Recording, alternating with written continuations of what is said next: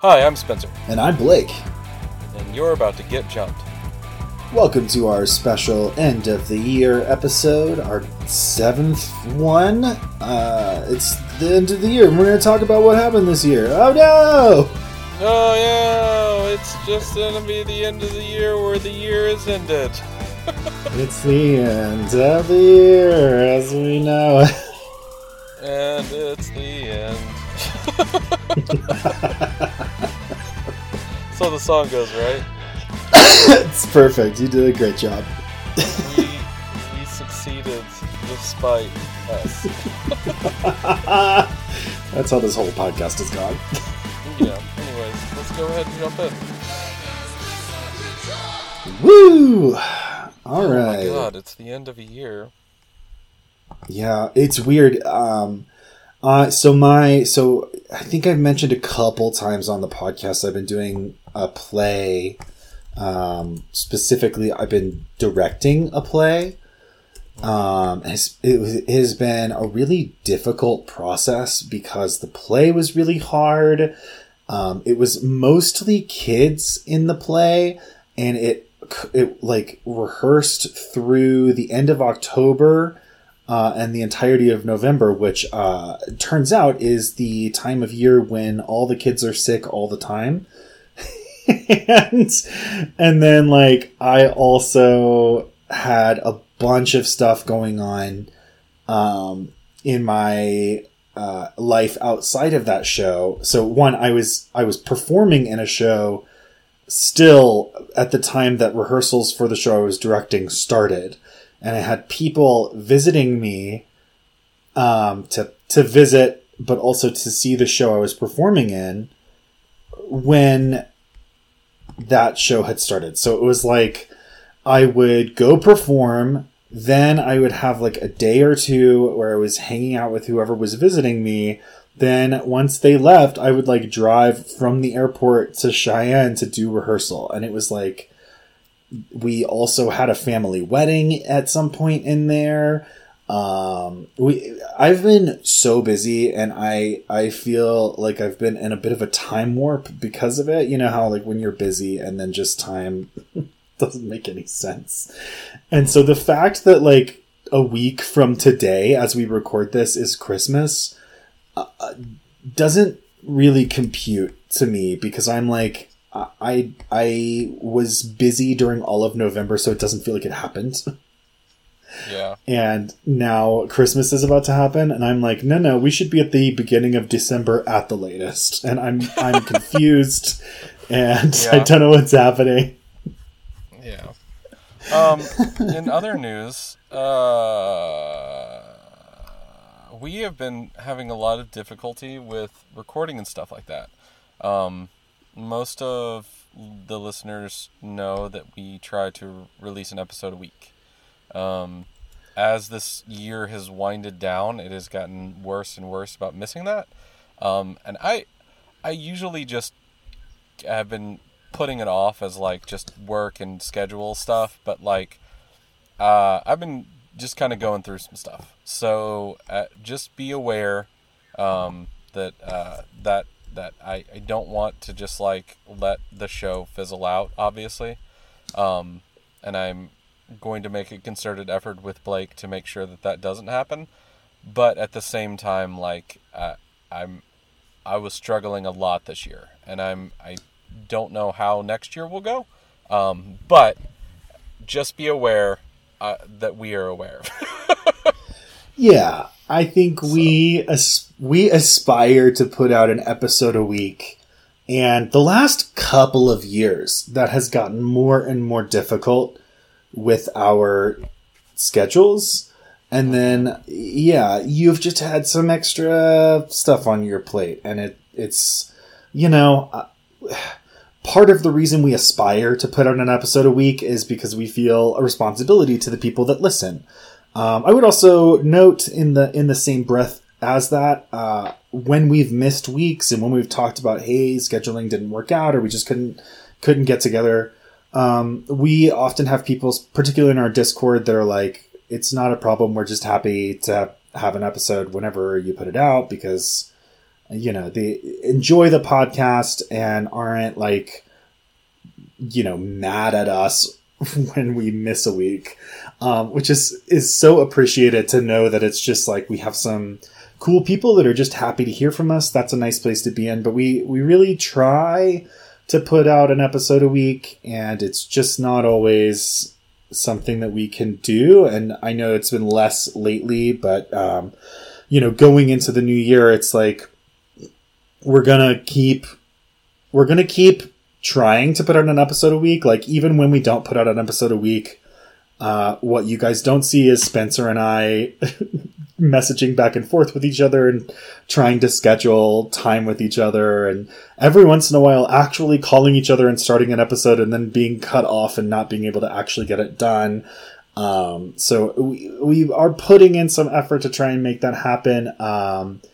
But, times have been challenging, and they're probably going to keep being challenging for a little while. So we are also really, really appreciative of everybody out there who is just kind of cool, happy to see us when we show up. So we really appreciate that. And like, we will keep working on getting stuff to you, but, we have to, life keeps happening regardless of how the podcast is going. So we have to react to that. Yeah, so them's the breaks of that. Yeah. Let's talk about the biggest news that I think has come out recently. I have said many times on this show that you should read exclusively the manga of One Piece, and I've gotten a lot of pushback from that. From people in my life and from other people, and I'm here to tell you that the reason why I have been vindicated on my reason why because my reason why is that it's not good until it gets picked up by a complete new studio, and that doesn't happen until way further into the show than I would like for people to have to watch the Funimation animation. Because it's just awful. And so, I have enough people, apparently, that have agreed with this crappiness of the original animation of the anime. And they're putting out a brand new version of it. It's going to be, I don't know when it's coming out, but Studio Wit is doing it. And if you don't know who Studio Wit is, let me just give you a quick rundown of some of their big hits. The first 3 seasons of Attack on Titan, the Ranking of Kings, Spy X Family, and also Ancient Magus Bride and Vinland Saga. So, like, be aware, they're a pretty fucking big heavy hitter. So, they got a track record. Picking up, what? They've got a track record. Yeah, they can do what they want to do, and most people are going to agree that they have done it fucking great.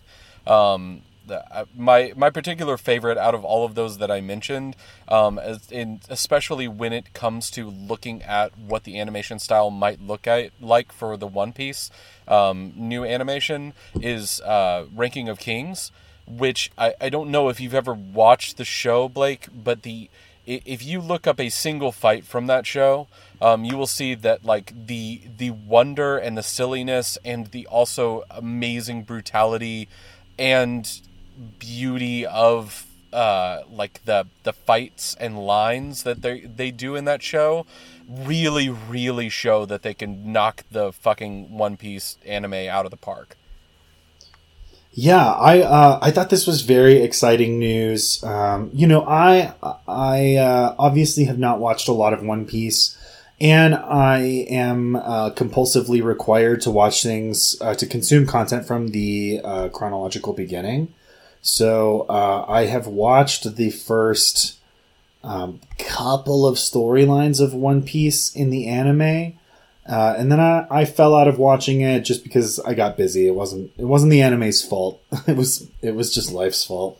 And I haven't gotten back into it. I will say partly, if the anime is to blame for any of it, it's the fact that I know that the anime is impossibly long. And Yeah. so restarting it feels like a daunting task when I don't feel like I have a sense of being able to sort of like continue it regularly. I think the animation in the first episodes of One Piece is not amazing, but the storytelling, as ever, is very, very strong. And so I haven't had the problems that Spencer's had, but also I think about when we together covered Naruto, the original Naruto series on our podcast, and it was like we both love Naruto, the story, but we struggled a lot with Naruto, the anime, because it was a dated type of animation, as well as a dated type of storytelling. Which is to say that they just did not have the budget. They gained budget every year. So about every 50 episodes or so, the quality would go up and would stay up. And they eventually started to get those extra quality episodes that are particularly juicy. But the storytelling style was also a problem, and it, like the animation quality, was a sort of consequence of the time, which is, nowadays it's really common for an anime to be like, we're doing this season, it's 20 episodes, it's this arc, and that is all you're getting until the season that comes after it. And anime used to be, we are starting the show, and you will get one episode a week until the show is over, no matter how many years it takes. And that is where the idea of filler came from, because the shows needed to put out an episode, but there wasn't enough content for them to animate, so they would just make shit up and sort of spin their wheels for a year's worth of content. And if you'd like to hear more about that, you can subscribe to our Patreon. We are doing the filler arc of Bleach right now called The Bounce, and we are not enjoying it.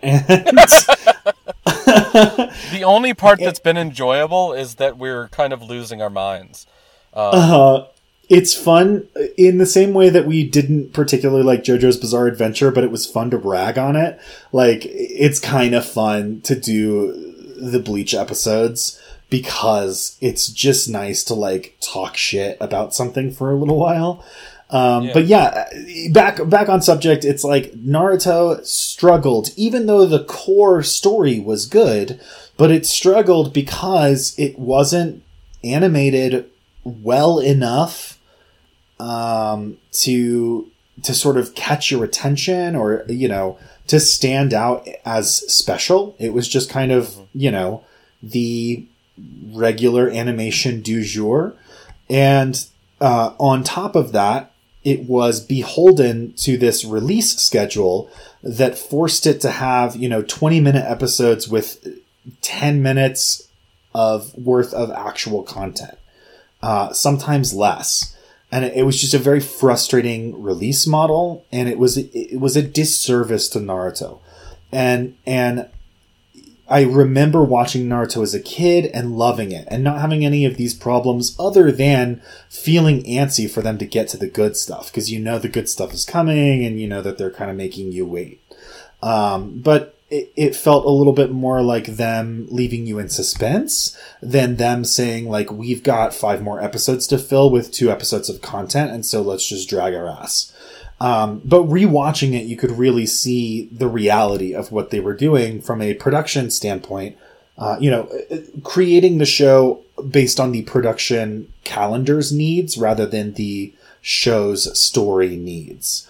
And all of this is a long-winded analogy to say that I think that's one of the reasons why you, Spencer, have a harder time with the early One Piece episodes than I do, because you know more of the good shit that I don't. You have watched those higher quality episodes, and you have read those more exciting, fights and story arcs and stuff like that. Not to rag on the early story. I think the story is really good. I've heard that it gets better, but it's really strong from the beginning. But I think that's a big difference for me, is that I just don't have that context. And so for me, it's a little bit like watching Naruto the first time, where it's like, yeah, it's a good story, and I don't know how much better it could be presented because this is my only context. And so, yeah, I think I guess all of that is me saying, I think your mileage may vary on whether or not you think that the show is a letdown. And we can both agree that the show increases in quality over time. So even if the early episodes don't do it for you, if you skip ahead to the newer episodes, you're probably going to feel a little bit more positively about them. But it is hard to feel negative about this decision, particularly with something like One Piece. It's not like when they did The Amazing Spider-Man, like 6 years after the previous Spider-Man franchise had its most recent movie, and you were like, I get it, but it's too soon. This is a little bit more like, yeah, that happened 20 years ago, and doing an updated, super fancy, high-budget version of this story arc feels right at this point, particularly given the cultural impact that this show has. Yeah. All right, let's get into our year-end special shit. Yeah. So, what shows did we watch this year, Blake? Well, I'll tell you, Spencer. I'm gonna list them off, and then you want to go back and forth describing what happened in them. Yeah, what does that sound good? Was. So the shows we covered this year, I think a slightly smaller list than previous years. We had Yu Yu Hakusho, Full Metal Alchemist Brotherhood, Mob Psycho 100, Naruto Shippuden, Bleach, and Jujutsu Kaisen. And of those, Yu Yu Hakusho and Full Metal Alchemist Brotherhood are the shows that we finished watching this year. Yeah. So, Yu Yu Hakusho ended with political drama. So people down in Demon World were just like, let's fight to the death to decide who is the king of Demon World. And everybody was just like, okay. Except for they were also like, let's vote. And it turns out that voting was the whole moral of the story all along. Sorry, I'm struggling with your description because while it's accurate, I just sat there the whole time you were talking about it thinking, like, maybe we should do Trial by Combat in America and just, like, shake it up and see what happens. You know, like, things are... I feel like maybe trying something new might not be the worst idea. But anyway, so, it was... Yu Yu Hakusho was one of those shows that was good, and then it was fine, and then it was over. And it was like, oh man, the highs of Yu Yu Hakusho are pretty high, and the ending does not do those justice, and it's a bummer. Yeah. Let me tell you about Full Metal Alchemist Brotherhood. The heroes win. There was a whole thing, like at the end of our coverage last year, we ended on like a cliffhanger where all the heroes got sucked up into a transmutation circle, and it was very unclear if they were going to survive or not. But they do; they get out of it. It's okay, and they are able to utilize the power of the fact that Philosopher's Stones are made out of people to turn the tables on the big bad. He does not do it right, and it bites him in the ass, and they are able to succeed on a just as important but more personal level. The quest that started it all for the brothers to get their bodies back ends on a happy note as well when Al is able to return to his human body, and they are all sort of able to move on with a more normal life instead of the world is ending and we're the people who have to deal with it type of life. Yeah. The only thing that I have thought, I keep on kind of thinking about this, when I think about Full Metal Alchemist and the way that it ends, is just like this traveler aspect that Ed and Al both have, which is just like they had a goal, right? And they had it for so long.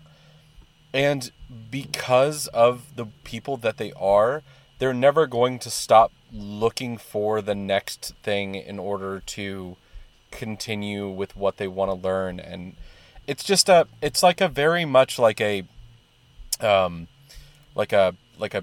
traveling scientist aspect that they really nail with that show, and the way that the characters are portrayed. And I just think that it's one of the things that I'm left with after watching it, where I'm just like, they get it so right that they wouldn't just be like, all right, we're done, let's just hang out at home. Yeah, they have a wanderlust and a sort of insatiable curiosity for their field, and so like despite the fact that like they went through all this stuff, and they do slow down for a little while to sort of like recover from all the insanity that they had gone through. At the same time, yeah, they're just like, they really are like explorers and scientists at heart, and they just like can't let go of it, which is nice. It was good. Full Metal Alchemist, unlike Yu Yu Hakusho, Full Metal Alchemist has high highs that continue to the end. And I guess we'll get to our rankings later, but it's high. Yeah. Mob Psycho 100. We covered the end of the fight against Claw, where Mob defeated the evil, shadowy figure that's always shown petting a cat without a head in Inspector Gadget. So I don't know if anybody else got that deep cut. Nah. It's just you. Yeah, it's just me. Anyways, so they defeat Claw, and then there's a big giant thing of broccoli that comes up because of the power. The broccoli becomes a new mecca for a bunch of people believing in a new god, and that god just happens to be Mob, but instead of MECCA, not MECHA. Instead of using you that said power, new mecha, and I was like, what? What? You said it becomes a new mecha, and I was like, what? Because I heard it as MECHA, and I was like, what is he talking about? Mecha has another spelling and definition, Blake. I know, but I got confused for a second. Yeah, almost too stupid to function. No. Anyways, so the giant broccoli tree becomes a focal point where a bunch of energy is put into it, and so instead of using that, Mob doesn't, but other people do, and they use that power in order to become more powerful, and end up using all of this power to kind of break each other to the point where Mob has to try to step in, and he is not able to save one of his friends who was also trying to become evil again. And then Mob himself gets Yu Yu Hakusho'd, and because of that, instead of just dying and coming back and learning a spirit gun technique, he is going to be completely blacked out to the point where I don't know if he's alive or not, but he definitely is on a emotionally unconscious rampage right now where we have left him.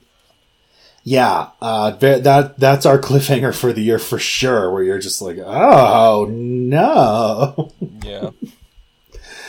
Alright, well, what do we have next? Naruto Shippuden. So, at the end of last year, Naruto overcame Pain, the leader of the shadowy evil organization, the Akatsuki. This year, there was a big summit of the I said the Hokage, but the Kage. It's only the Hokage where Naruto's from, but they're all some sort of Kage.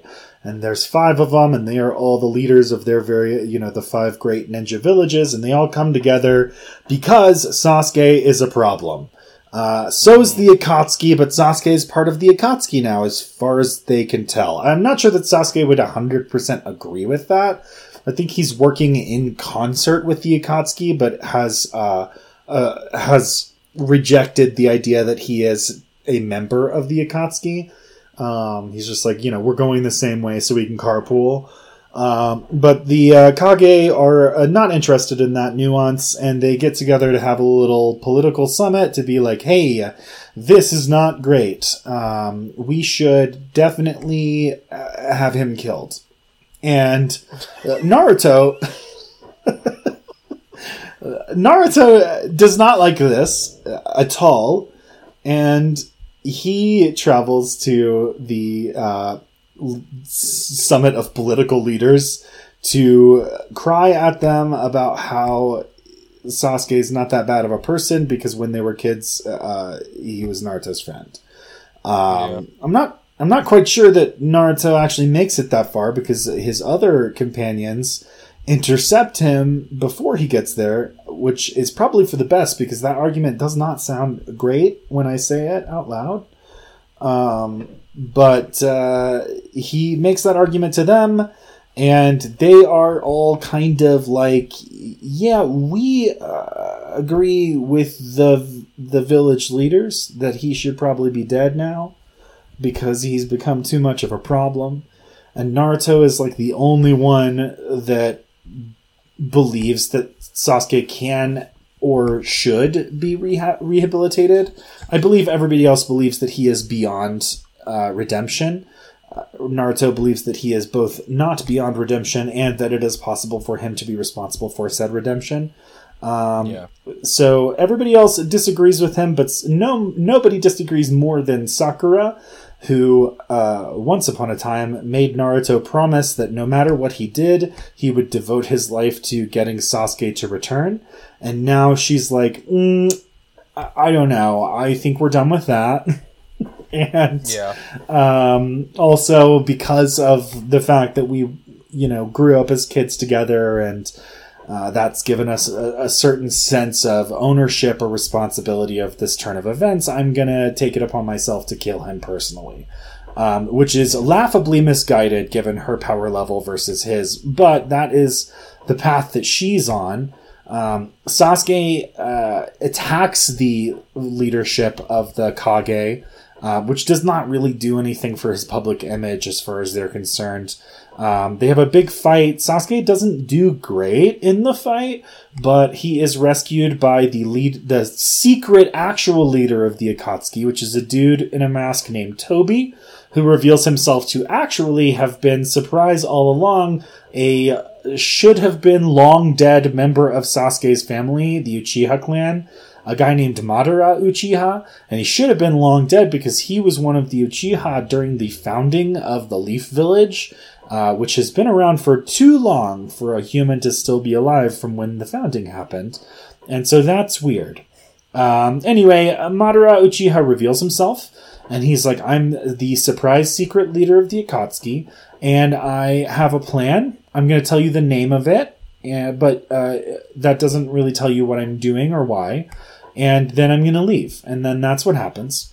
And then on the way home, Danzo, who is the sort of Hokage elect of the village. That's not quite right. He's the interim Hokage. That's right.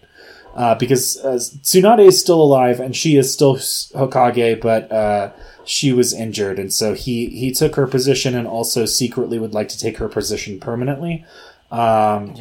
And on his way home, Sasuke and Madara run into him. And then they have a fight to the death in which Danzo is killed. And that's about the last thing that happened, right? I think he had like one set of episodes since then, but that was pretty much the last major thing that occurred. Meanwhile, on Bleach, everybody makes it back to Earth, and turns out there's vampires. They're also weird, not vampires. And they can summon stands. Is it something you should watch? No. Is it something you should sign up for our Patreon to listen to us freak out about it? Yes. Because then you can learn about Mr. Snakes, the best character that I've ever created on the show. Mr. Snakes. Our last show for the year is our newest show. We're only 5 episodes deep. It's a show called Jujutsu Kaisen. You may have heard of it. It's pretty popular. So it kind of there's a kid named Yuji who's a high schooler in Japan, as your shonen protagonists often are, and he gets involved in some demon shit on accident. There is a big spooky outbreak of they call them ghouls at his school, and his friends are in danger, and he feels responsible, so he goes to help his friends, and then he ingests the finger of some particularly powerful demon guy, and this imbues curses. And this imbues him with powers, sort of semi-borrowed from said demon guy. Him eating the finger probably should have resulted in the demon taking over his body. But there's something about Yuji that makes him able to resist the demon's control. And we are very much not far enough into the story for me to understand any more about it than that. Yuji has been shown to be atypically strong for a human. Like at one point, people talk about he was able to like lift something really heavy or maybe like throw a shot put really, really far for a human. And it was like no big deal for him. He just kind of did it without thinking. And he's also shown to be able to run really, really far without like not necessarily breaking a sweat, but not being bothered by it. So there's something superhuman about him, but he's kind of blissfully unaware of it. He's just like, his attitude is sort of like, yeah, some people can do things better than others, and I guess I'm good at that. So there's something going on, but the story has very much not told us what's happening. What we have learned is that there's a high school for jujutsu, which is this universe's term for sorcerers. Sorcerers are the people who fight the curses and try to protect the non-sorcerer world from the curses breaking out and killing people and causing mayhem and all that stuff. It's basically the Ghostbusters. And so he's going to go to Ghostbuster High School, and he's paired up with 2 other freshmen at Ghostbuster High School, and then they go on a mission, and on that mission some shit happens. Yuji is injured and it causes Sakuna the demon to take over his body. And while he has control, he's like, okay, demons don't need human hearts to live, but humans do. So I'm going to rip Yuji's heart out of his chest and hold his body hostage. And then Yuji forcibly takes control back and dies because he does not have a heart. And then it turns out that Sakuna the demon is still alive inside of him, and he is still alive inside of him, probably because of the influence of Sakuna the demon. But again, Yuji's got some weird stuff going on, so who knows? And probably Spencer. Spencer probably knows. And then I definitely because know. you've read ahead. But anyway, I don't know. And I'm like, okay, I don't, whatever. He's still alive, and Sakuna makes a deal with him so that he can come back to life. But Sakuna is able to take over his body, sort of without warning for a limited amount of time. And so Yuji comes back to life. And then the last episode was sort of an explanation of how powers work in this world. So we're starting to get past the, initial setup stage. And I think I would anticipate that we'll be going into our first proper arc once we get back from the break. Yeah. Okay, the last thing that we're going to be doing is our lightning round of other shit that we watched this year. So I will start out with the live-action One Piece. It's real good. You should watch it. Just fucking watch it. It's One Piece. It's really good. It's really good. Also, as we were talking about One Piece earlier, the early episodes, like the 8-hour-long episodes on Netflix cover like 80 episodes worth of content. So if you like the live action and you struggle with the 20-year-old animation, that's a good alternative to get the gist of what's happening and then pick up with the anime. Yep. We watched The Owl House. This is a little bit outside of our usual purview because it's not technically anime, it's Western animation. But it was requested, we decided to go for it, and it was a real good time. I really liked The Owl House. Also, we have Plus, I think. We have a mutual contact that is one of the voices on the show. So that's right. They appeared on our cute little web series that we did in Chicago. Yeah. So the next is Beyond the Boundary. Do I remember most of it? No. I don't remember what it is at all. Do you remember? Yeah, it's a show about spirits and protecting them, and it wasn't good enough to remember. I'm sorry. It did not make an impact.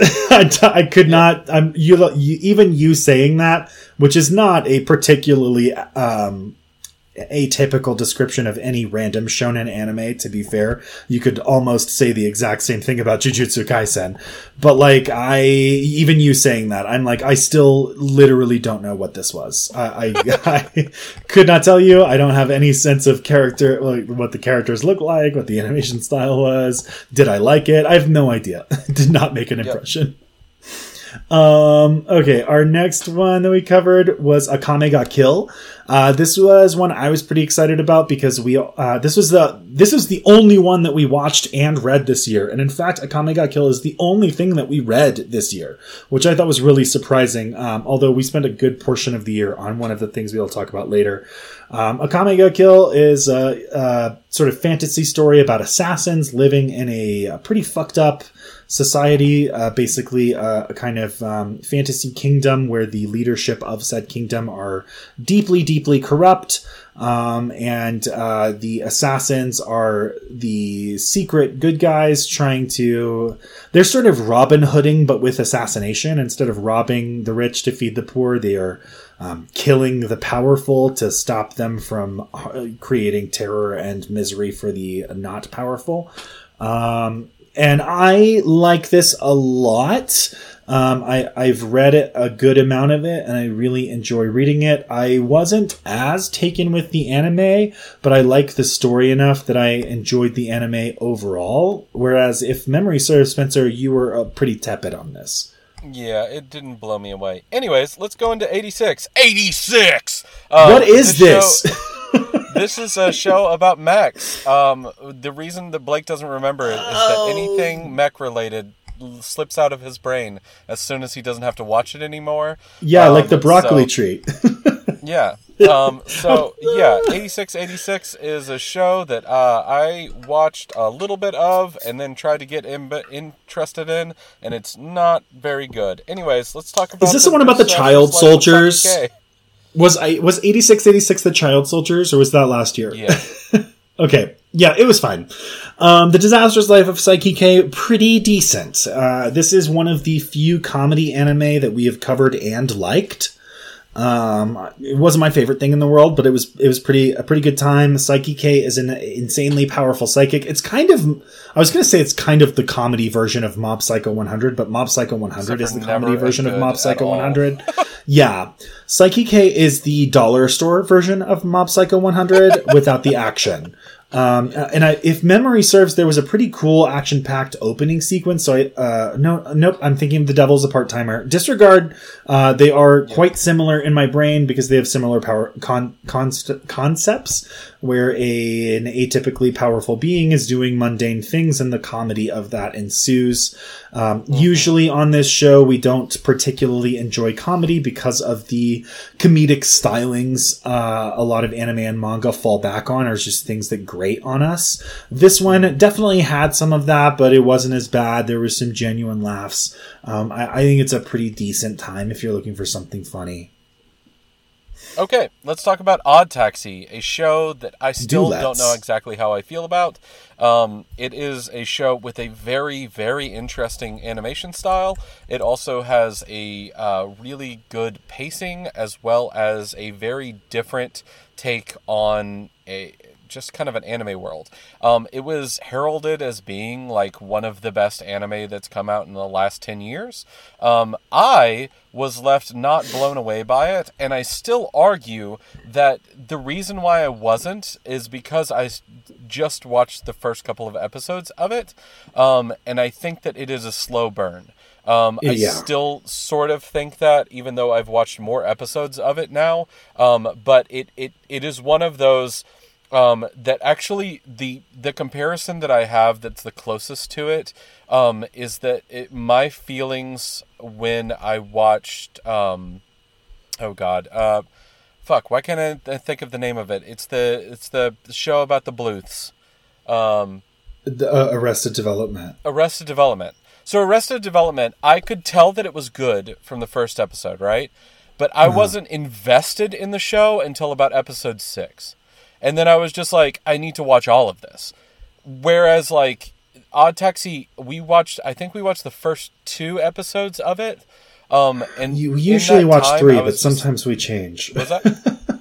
We usually watch 3, but every once in a while we change, so I don't remember. Yeah, but I genuinely remember thinking, like, it's good, but I think I need more time with it in order for me to continue watching it a lot. It also had that moment where I had, like, a comparison between it and BoJack Horseman. Because of, like, that same, like... anthropomorphic animals. Humanized animals. What's anthropomorphic? Anthropomorphic. Yeah. Anyways, talk about the next thing we watched, Blake. It was Bakemonogatari, and I can tell you what it was because I googled it while Spencer was talking about Odd Taxi.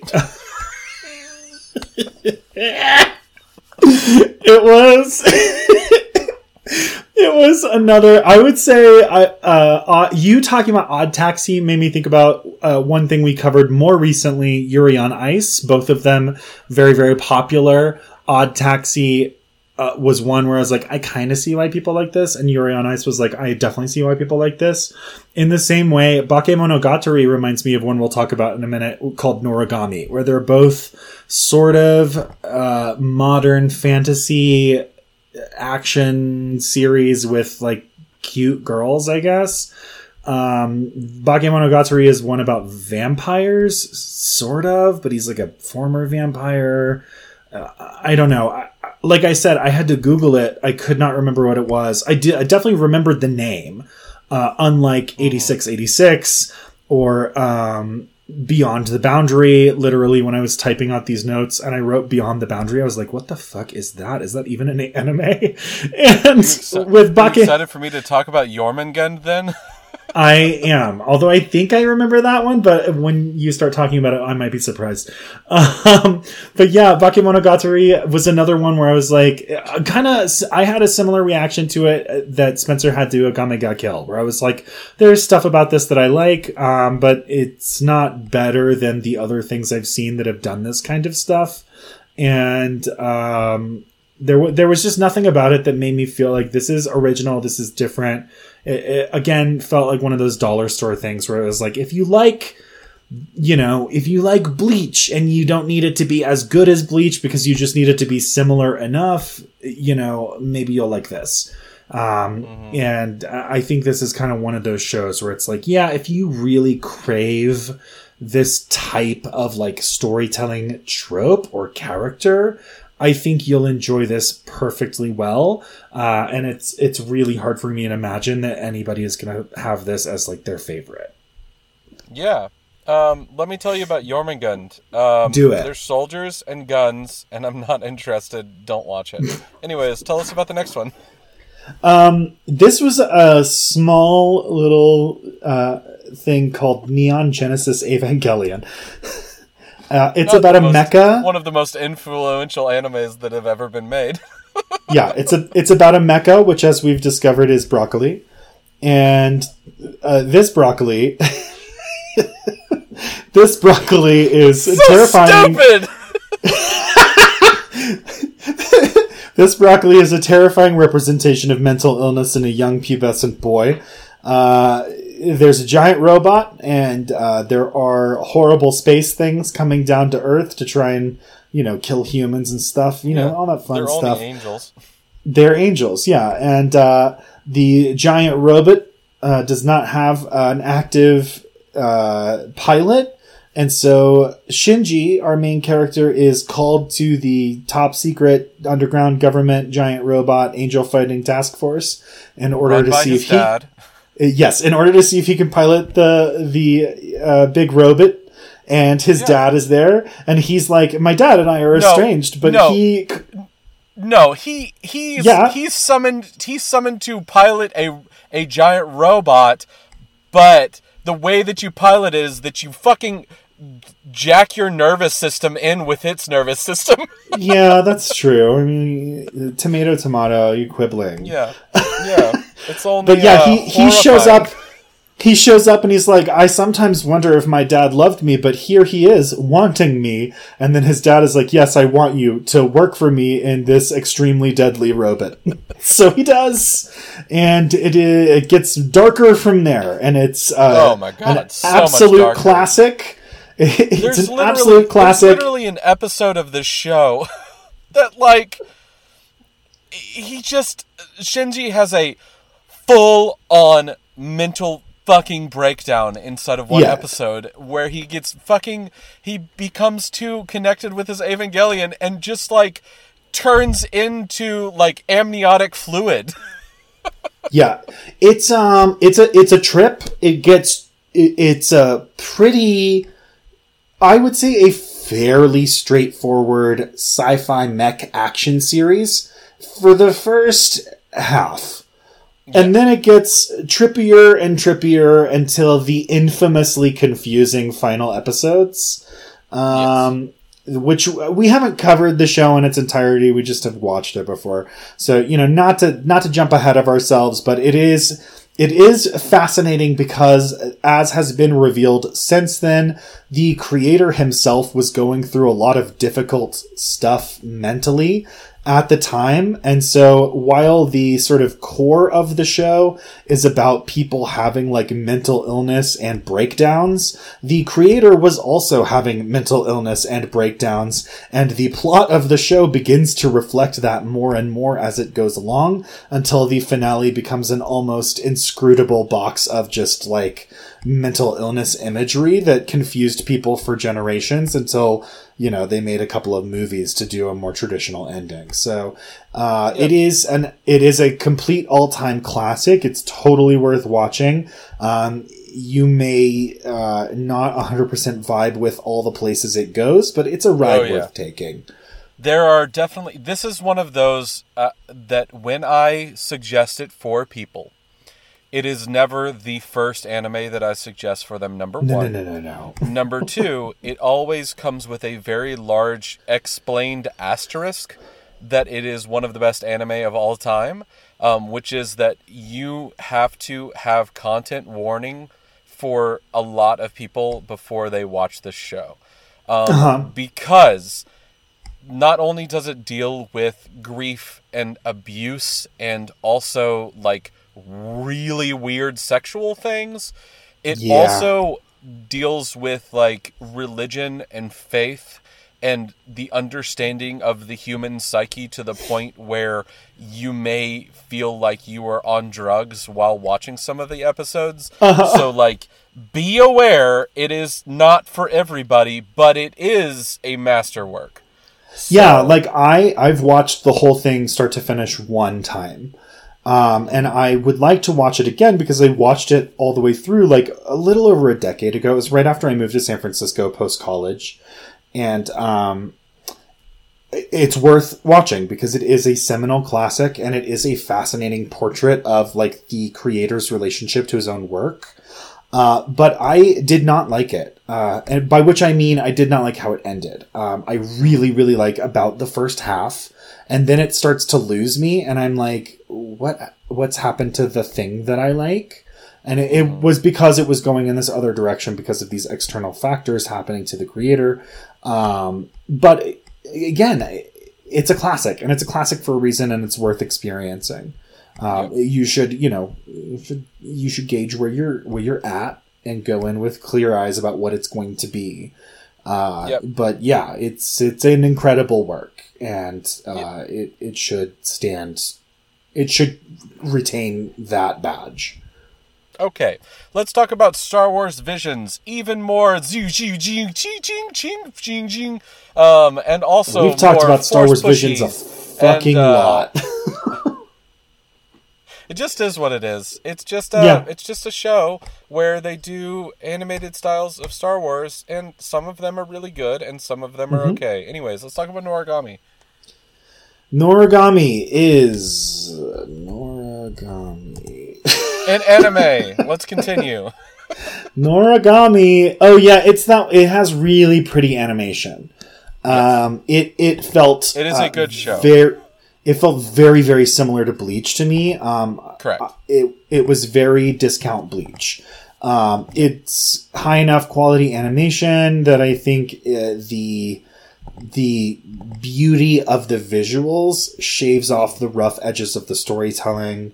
It is the show I was talking about earlier when I was saying if this is the kind of thing you like and you just want more, this is more. I don't know that it's going to do it for everybody. It is a good anime. It is not a great anime. Yeah. And some people may disagree with me, but that is my opinion of it. Yeah, Anyways, I'm like, if I'm sitting down to watch something fun, it's fun. You must be this gay to ice skate. Oh, you must. You must. This show... Fuck, you man. Must be this gay to ice skate is so funny. It's just hitting me in waves. What? You must be this gay to ice skate?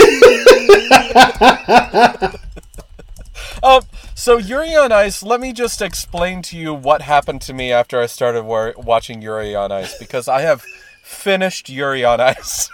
Oh, wow. Oh, this is actually one of the only shows I've gone back and watched more of, but I have not finished it. So here's the thing. Yuri on Ice is a very unique show in the sense that I can't stop watching it for the prestige and the drama. It's a soap opera. And like, I fucking never do slice of life anime, and I really enjoy them. You know, they're just, a lot of them are just like, they're too much of like soap opera that I just don't think that I really click with. But this show is just like, it will give you cliffhangers and like shit that other people will do, and you're just like, he fucking didn't. It's just it's a great show. You should absolutely watch that show. It's really good. Like I said earlier, Odd Taxi was one of those where I was like watching it, I was like, I think I can see why this became a hit, but it is such a slow burn that you're like making some assumptions about where it's going to go. With Yuri on Ice, like from the beginning, you're like, oh, there is something magical happening here, and it is evident from like the first frames.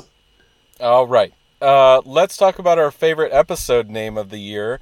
I will say that we're not going to be able to do the Patreon episodes, but I have my favorite. Well, they were from this year, so, you know, I don't know. It's our show. We gotta make our rules. Well, my favorite is the episode name Yell at the Ocean. That's the ending of Yu Yu Hakusho, isn't it? Yes. It's just so stupid. My runner-up on that is We Locked It Up and Sent It to the Moon, which is about Shippuden. Yeah, I think there's a lot of good ones. I'm gonna go with, oh man, I'm torn. One is Yu Yu Hakusho. Oh, it's where we covered 86. I don't remember that. I'm gonna go with Cult Leader Star Search. Cult Leader Star Search just has a whimsy to it that I vibe with. Okay. All right. We've also talked about the best things that we have watched and read this year in the past. We mostly just covered our normal stuff for the year. Mm-hmm. I will say the show that continues to be, I think, my favorite thing to get to watch every time that we come back to it right now is Mob Psycho. And that is exclusively because I think that it is going to go down after we watch it as like one of the best anime I've ever seen. I don't know how this season ends. I refuse to finish it until we finish it on the show. But every season of this show has gotten better. And every time that it has given me like a new twist and turn to it, I'm just blown away by its style and its substance, as well as it being the most consistent anime to make me laugh ever. I think I've ever watched. Reagan is the funniest character in animation. Come fight me. I will die on this hill. Yeah, he's such a good character, and that's, the core of the show is just like strong characters. Mm-hmm.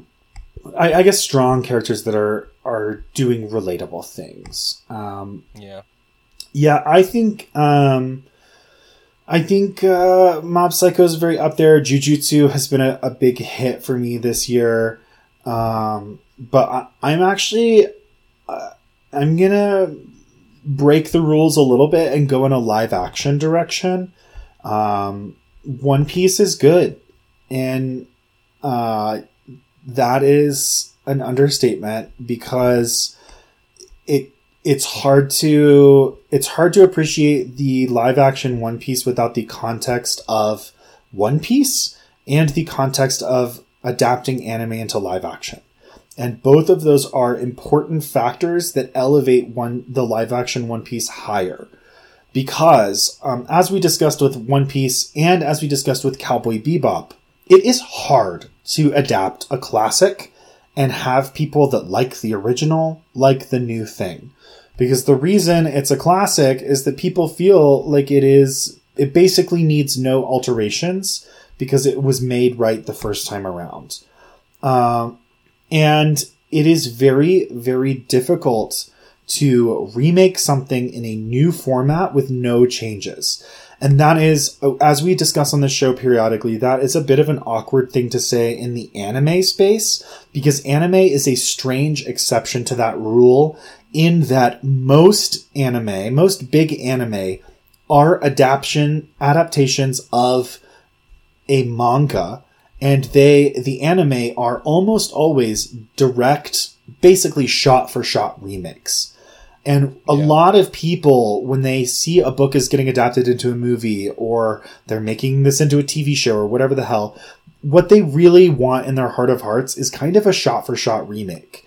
And that is just not how it fucking works ever, except in anime. And it's so hard to have that conversation as a person that has an anime podcast, because when I stand here and get on my soapbox to talk about how people getting upset at an adaptation for not doing 100% of the things from the source material, like, that's not how adaptation works, except for an anime. And so there's always that asterisk, and that asterisk happens to be the reason we're here every week or however long. And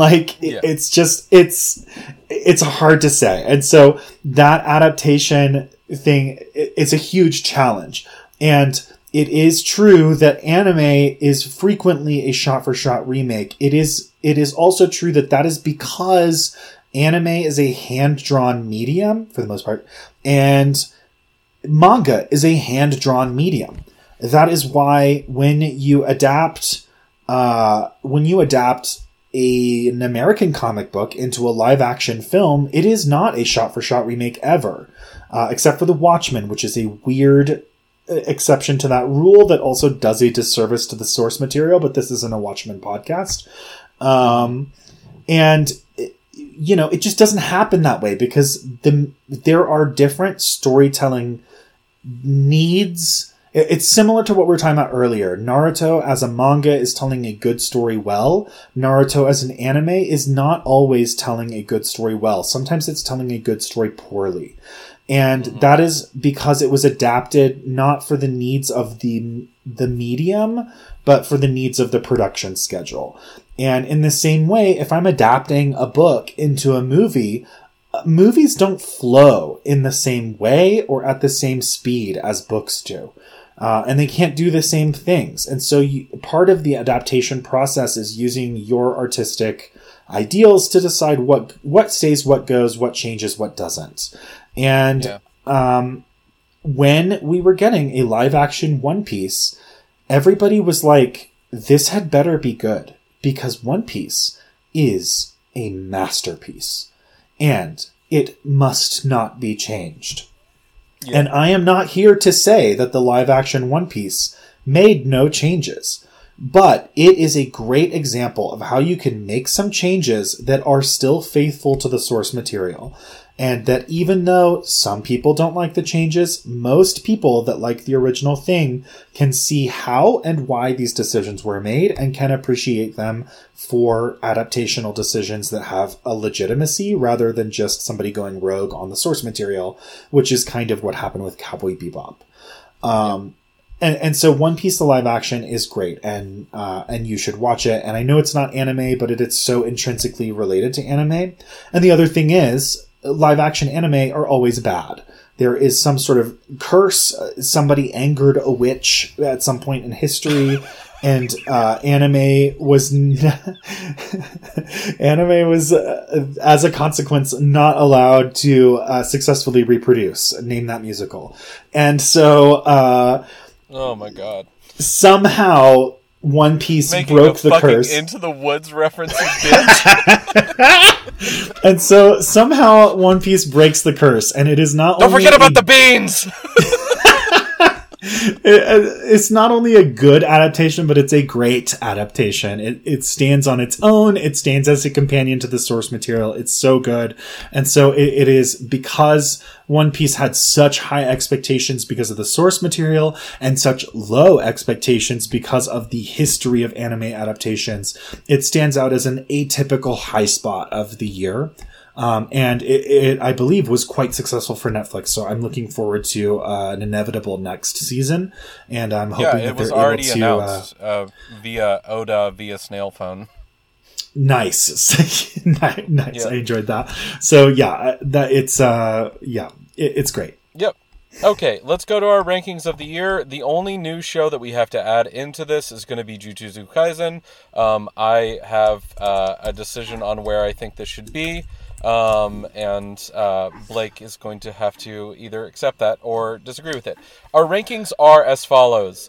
In 15th place, JoJo's Bizarre Adventure Part 2, Battle Tendency. In 14th, JoJo's Bizarre Adventure Part 1, Phantom Blood. 13th, JoJo's Bizarre Adventure Part 3, Stardust Crusaders. 12, Naruto. 11, Dimension W. Have you never heard of the show? Listen to our fucking coverage. Number 10, it's good. Naruto Shippuden. Number 9, Kill la Kill. Number 8, Hunter x Hunter. I will always say the X. Get over it. Yeah, Number 7, we say the X Soul on this Eater. show. Yeah. Number 6, Fooly Cooly. Number 5, One Punch Man. Number 4, Yu Yu Hakusho. Number 3, Mob Psycho 100. Number 2, Full Metal Alchemist Brotherhood. And number 1, Cowboy Bebop. I have... All right. 2 changes. There are... Some things need to move. Yeah. So my first change is that I'm going to put Yu Yu Hakusho... I'm going to put it after One Punch Man. So you are proposing that Yu Yu Hakusho 4th place and One Punch Man 5th place swap places. Correct. That is also something I was going to say, so hard agree. Okay. Next, every one of these on the list after One Punch Man needs to be shifted down and put Jujutsu Kaisen as 5th place. I'm okay with it. Yeah. I think it's harder for me because I'm only 5 episodes in, and they are a good 5 episodes. It's a really good start to a show, but I am agreeing with you in part due to word of mouth and enduring popularity. I am assuming it's going to stay good and or get better, and so I'm going to sort of preemptively agree with you on this, while you, I don't know, you've watched all of the first season, haven't you? Before we started covering it? I have seen and read all of the things that are out for... yeah, I knew you had read Forward, and I thought you were probably caught up or close to it. So you're 100% caught up on all the media. And I am... single bit. I read the newest chapter literally yesterday. And I'm 5 episodes old, so I'm a little bit on your word and a little bit on the fact that I know that you're not the only person who feels that way. I'm going to agree with you. I have one other change that I'd like to propose, and I think that this might be an argument, but I'm kind of curious what you think. Because it's been a while for both of these things, and when we read this list, I was like, is that fair to the thing that's below? Dimension W versus Naruto. Dimension W is a darling of our podcast. Nobody has watched it but us, and we really like it. And Yeah, I still really feel like that I feel that way today as I did previously. I think that more people should watch it, and I hope that we are having a positive influence in the world by getting people to watch it.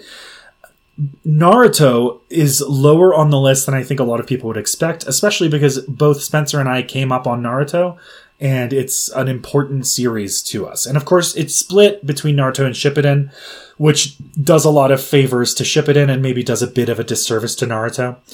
But I think that Naruto maybe should go above Dimension W, because even though Naruto... Bitch! Dimension W is a tight story told over 12 episodes with a high production quality throughout. Naruto has a completely different production challenge, much of which we've discussed previously on this episode. And, but Naruto as a whole is very, very good. I think it... Just make the change, put an asterisk next to Dimension W that says, I don't agree. Asterisk, Spencer disagrees. Perfect. I think Dimension W should be in 6th place. Look, I'm looking at this list totally and I'm like... joking, by the way. I would never put it over Shippuden or Kill la Kill. No, but like, I'm like, I would probably put Shippuden over Kill la Kill. I like it more. And I like it more than Hunter x Hunter, even though I think Hunter x Hunter has some very high highs and its overall production. Like, I'm looking at these things, I'm like, Kill la Kill and Hunter x Hunter, Soul Eater, these have higher production value on average than Naruto does, and in fact, than a lot of Shippuden that we've watched so far does. And some of that is the time in which they came out. Some of that, as we said, is Dimension W is only 12 episodes. They only have to pay for 12 episodes. Naruto has to pay for 52 episodes a year. Right? Okay, so here's the thing. I think that Shippuden will eventually make a move. I still think that original Naruto is inferior to Kill la Kill, Hunter x Hunter, Soul Eater, Fully Cooley, Yu Yu Hakusho. Right, all of the ones above so it. my Shippuden, point I think, will eventually jump to probably like 7th, but I think that will happen when the Great Ninja War begins. Yes. So the reason I'm saying all that is because I think that Naruto, for me, if this list were what does Blake like, Naruto and Naruto Shippuden would be much higher on the list, and some of those things above it. Like, I don't love Fully Cooley. I respect Fully Cooley. And I would not put it that high if the list were what does Blake like. But that's not the list. The list is what anime is good. Okay. Let's get into our awards. Okay. So, let's see. Best opening credits for the year for me, I would say Jujutsu Kaisen, because that opening is a fucking bop. Okay, I see you. I respect you. I'm going Mob Psycho season 3.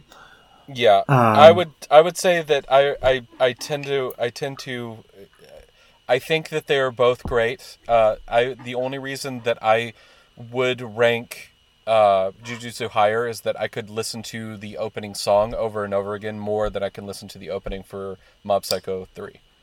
Yeah, and while we're on the subject, by the way, I maintain a Spotify playlist and a YouTube playlist. The Spotify playlist is songs that are opener and outro songs for all the anime we have covered. And by covered, I mean covered in our main coverage, not in our review coverage.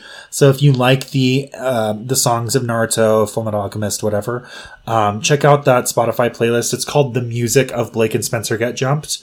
And if you are following us on YouTube, I do a similar thing, but on Spotify, it is the songs. On YouTube, it is the actual openers. So Spotify, the songs are like 3 minutes long or whatever. The openers are usually about 90 seconds. If you're into that stuff, check that out.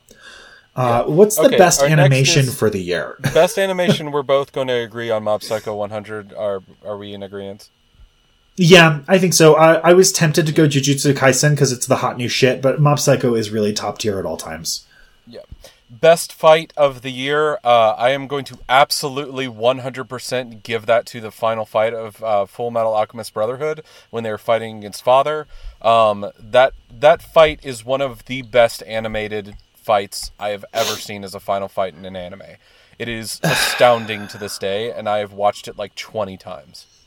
Yeah, I think there's a lot of honorable mentions. Shippuden had some bangers this year. Mob Psycho 100 is consistently great. And Jujutsu Kaisen made a big splash, but I think you're right. Full Metal Alchemist is a show that really sticks the landing, and it's hard to beat that. When his fucking arm reappears, and you're just like, what the fuck? And then he just beats the shit out of him? Oh my god, that moment. Anyways, so my funniest moment of the year by far is going to be where Reigen like opens up and talks about the profiles that he's made and the news that he's made. It's like the flashback of how Reigen became Reigen, and it is one of the funniest episodes of an anime I've ever seen. I'll go with that. I think it's hard to beat Mob Psycho 100. As you said earlier, even when we were talking about something like Disastrous Life of Psyche K that is supposed, like, its whole raison d'etre is comedy, whereas, like, Mob Psycho is action comedy. Like, it's just so good. It's hard to beat that. So, yeah, I'll go with you. The most anime moment, it's a little difficult, but that's, anime is weird sometimes. And, What's your most anime moment? I've got one. Okay, so my most anime moment by far happened in a show that we had to watch as our like extra shows that we watched, and it was from I think it was. I was gonna say Odd Taxi because it's like it's really weird, but no, that's not right. The most anime moment that I have seen of this year is probably from Jujutsu Kaisen, where the solution for it is to eat this finger and gain powers, and his response is to immediately do it and ask no questions. That is a very good choice. I also think that Jujutsu Kaisen could get by with I will rip your heart out in order to hold you hostage inside your own body. Oh, God. How did I not say that? That's pretty anime, but I apologize, the most anime moment of the year is obviously the broccoli has become sentient. That is some nonsense. And also kind of dark and emotionally upsetting if you understand the context. Yep. Okay, favorite content creators of the year. I am going to say that yes, all of the different studios that make good anime should be held in this esteem, but the studios that took their time to create shorts of Star Wars in their own style should be commended.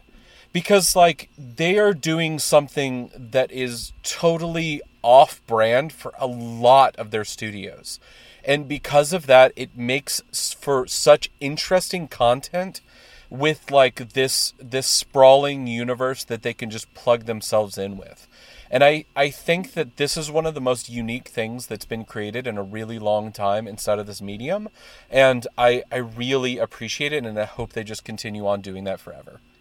Yeah, and I think there's a good chance we're going to get more of it. It seems like it's pretty successful, and I would agree it stands out artistically in a way that's really satisfying and admirable. I really just love everything you said there. I think that was really nice.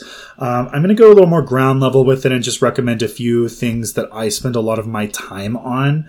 I'm a big, like, watches YouTube while he eats type person, and I have one old faithful I've probably brought up on the podcast before, and one that has become a new love in the last month or so.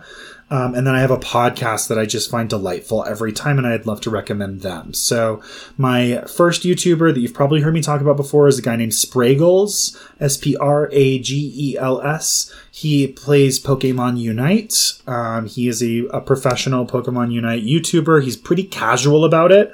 One of the things that makes him so fun is that he has a really positive energy. He's very joking. Even when he's frustrated with things in the match, he takes it in stride. This is not the person that you're going to watch get upset or get rage quit or start tilting in the match. Like, he's just having a good time. And that is so nice to watch, especially if you've played Pokemon Unite or something like it. You understand that sometimes everyone around you is a fucking idiot and you hate the world, because why would you do that? Come and help the team. But despite the fact that he is living in that zone for hours a day, he's fun, and he makes it enjoyable content. He's also good at what he does. And so if you have any interest in playing Pokemon Unite, which is a really fun game, you play 10-minute matches, so it's a little more accessible than some other MOBAs. And it is on Switch, but also on mobile. So, you can play it if you've got a smartphone, even if you don't have a Switch. But the games can be complicated, especially if you, like me, never played a MOBA before Pokemon Unite came out. And watching his content, seeing him talk about the characters and the flow of the game and stuff like that has made me a better player. But he's also really fun to watch during the whole thing. So highly recommend him. My new YouTuber of the year is a guy that actually sort of got famous by having a viral Vine. And he has a YouTube channel where he does like movie reviews, product reviews, stuff like that. Just kind of whatever crosses his mind. But he has a comedic sensibility that I really like. He's a guy named Drew Gooden. Yeah. He has a deadpan delivery that I find hilarious. I played... He also does stuff with... was it BDT? Danny Gonzalez. Huh? Yeah. Yeah. He does stuff with a couple of different people. Yeah, he came up when Vine was really big. He became, I think, one of Vine's sort of standout creators. And of course, Vine stopped being a thing, but he and a couple of other people that you'll recognize if you, like me, periodically watch old Vines because you think Vine was great and did not deserve to die. Then you'll see a couple other familiar faces that show up in his stuff from time to time.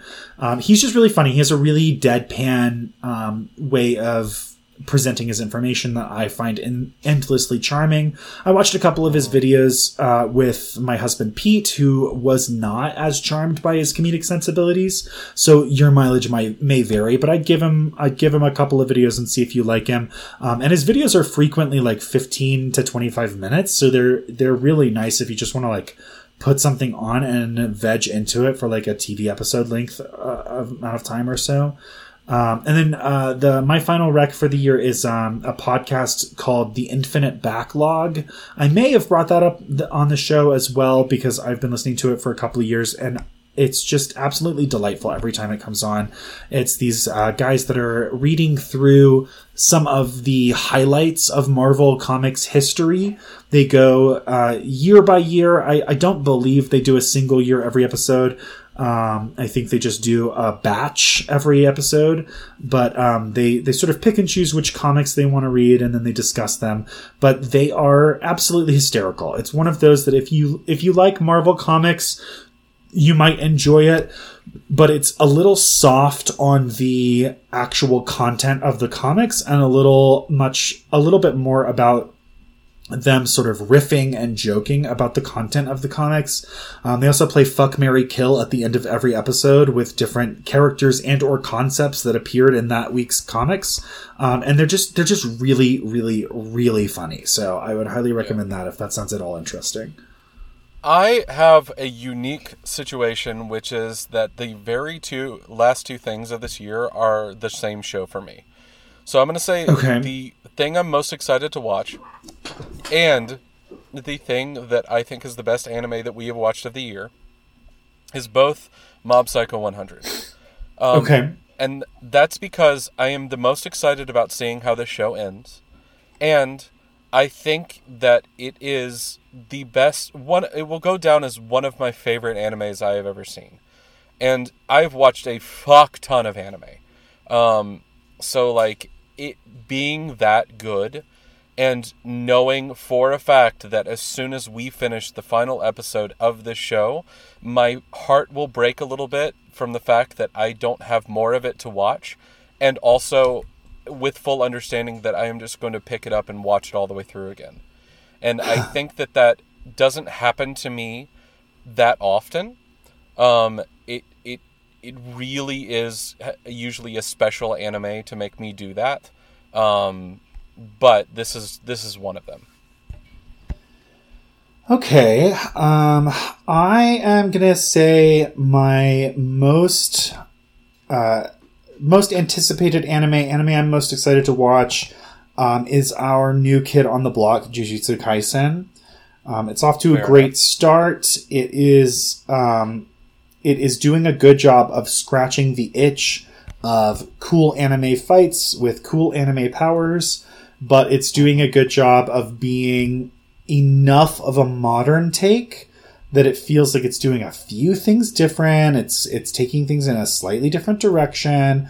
It's using the horror elements to build tension in slightly different ways than things like Naruto would do.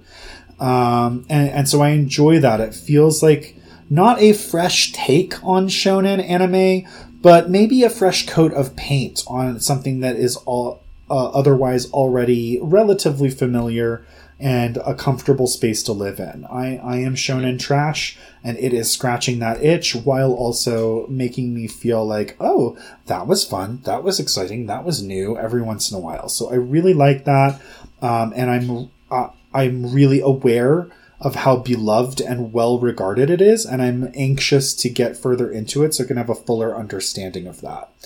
And then for me, favorite anime of the year. Now I'm reading this not as best, as we were discussing on the list above. The list is not necessarily what I think is the thing I would rather watch, as much as what I think people who haven't watched them should consume. This is what I like. And I'm gonna follow my heart a little bit here and pick Naruto Shippuden. I know that's a little weird, and I know that we spend as much time ragging on Naruto as we do bragging on it, but Naruto Shippuden is special, and it lives in a place of specialness for a lot of us. A lot of people that are around our age grew up on Naruto, continued it into college, early adulthood.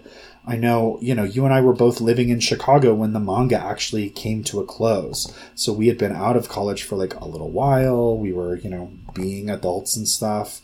And so that was special. But for me, for this year's worth of Naruto Shippuden content, I think it finally turned a bit of a corner, and it started feeling like its own thing. I understand that Naruto Shippuden is just Naruto in the manga, but because of that time skip, there is a sense of change, a change in the tone and the storytelling, as well as the stakes. And I think this year's batch of episodes did a better job of solidifying us in the new normal of Naruto Shippuden as it relates, versus the normal of Naruto. It's really elevated things. It's continued to elevate them. There's a sense of strong momentum where we've left off in the show. And I think that we're looking ahead at a continuation of mostly hits for Naruto Shippuden going forward. It's also, we're in a section of episodes that are ones that you and I watched together when we were both college students hanging out in my living room. And so there's deep nostalgia here, and I cop to the fact that like Full Metal Alchemist Brotherhood is probably better than Naruto Shippuden overall, and probably better than, better content, more consistent content this year than Shippuden. But Shippuden is special to me, and this is the first year where I'm like, if you don't see why it's special, then this is just not your type of thing. But if it's at all your type of thing this year, more so than any of the other years of our coverage, is like when you can see like there is something here that deserves the praise and deserves the, you know, the fact that there's still Naruto merch in stores, because it's a big deal. This is why. Yeah. And that's the end of our year. Yeah. So, I have one thing before we go. Okay.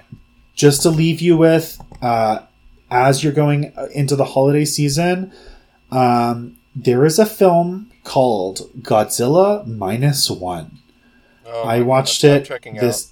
I watched it this week. You finished the episode by yourself, Blake. Let me tell you, and Spencer, I hope you hear me when I say this. It is one of the best movies of the year. It brought me to tears more than one time. This is a stellar movie. I do not think it will be submitted to the Academy Awards, but I do think that it is of a quality that it could and potentially should win Best Foreign Film at the Academy Awards. It is a deep, heartfelt war drama mixed in with a nail-biting horror film. It is so good, and you should run, not walk, to see this movie. It is incredible, and it is worth seeing in theaters. And that's our episode for the year. We will be off next week. We will hopefully be back the week after that. Who knows what our schedule is going to be like. But I hope you've had a good year. I hope you've enjoyed our content, and we look forward to sharing more of it with you next year. All right. Happy holidays. Happy New Year. Bye.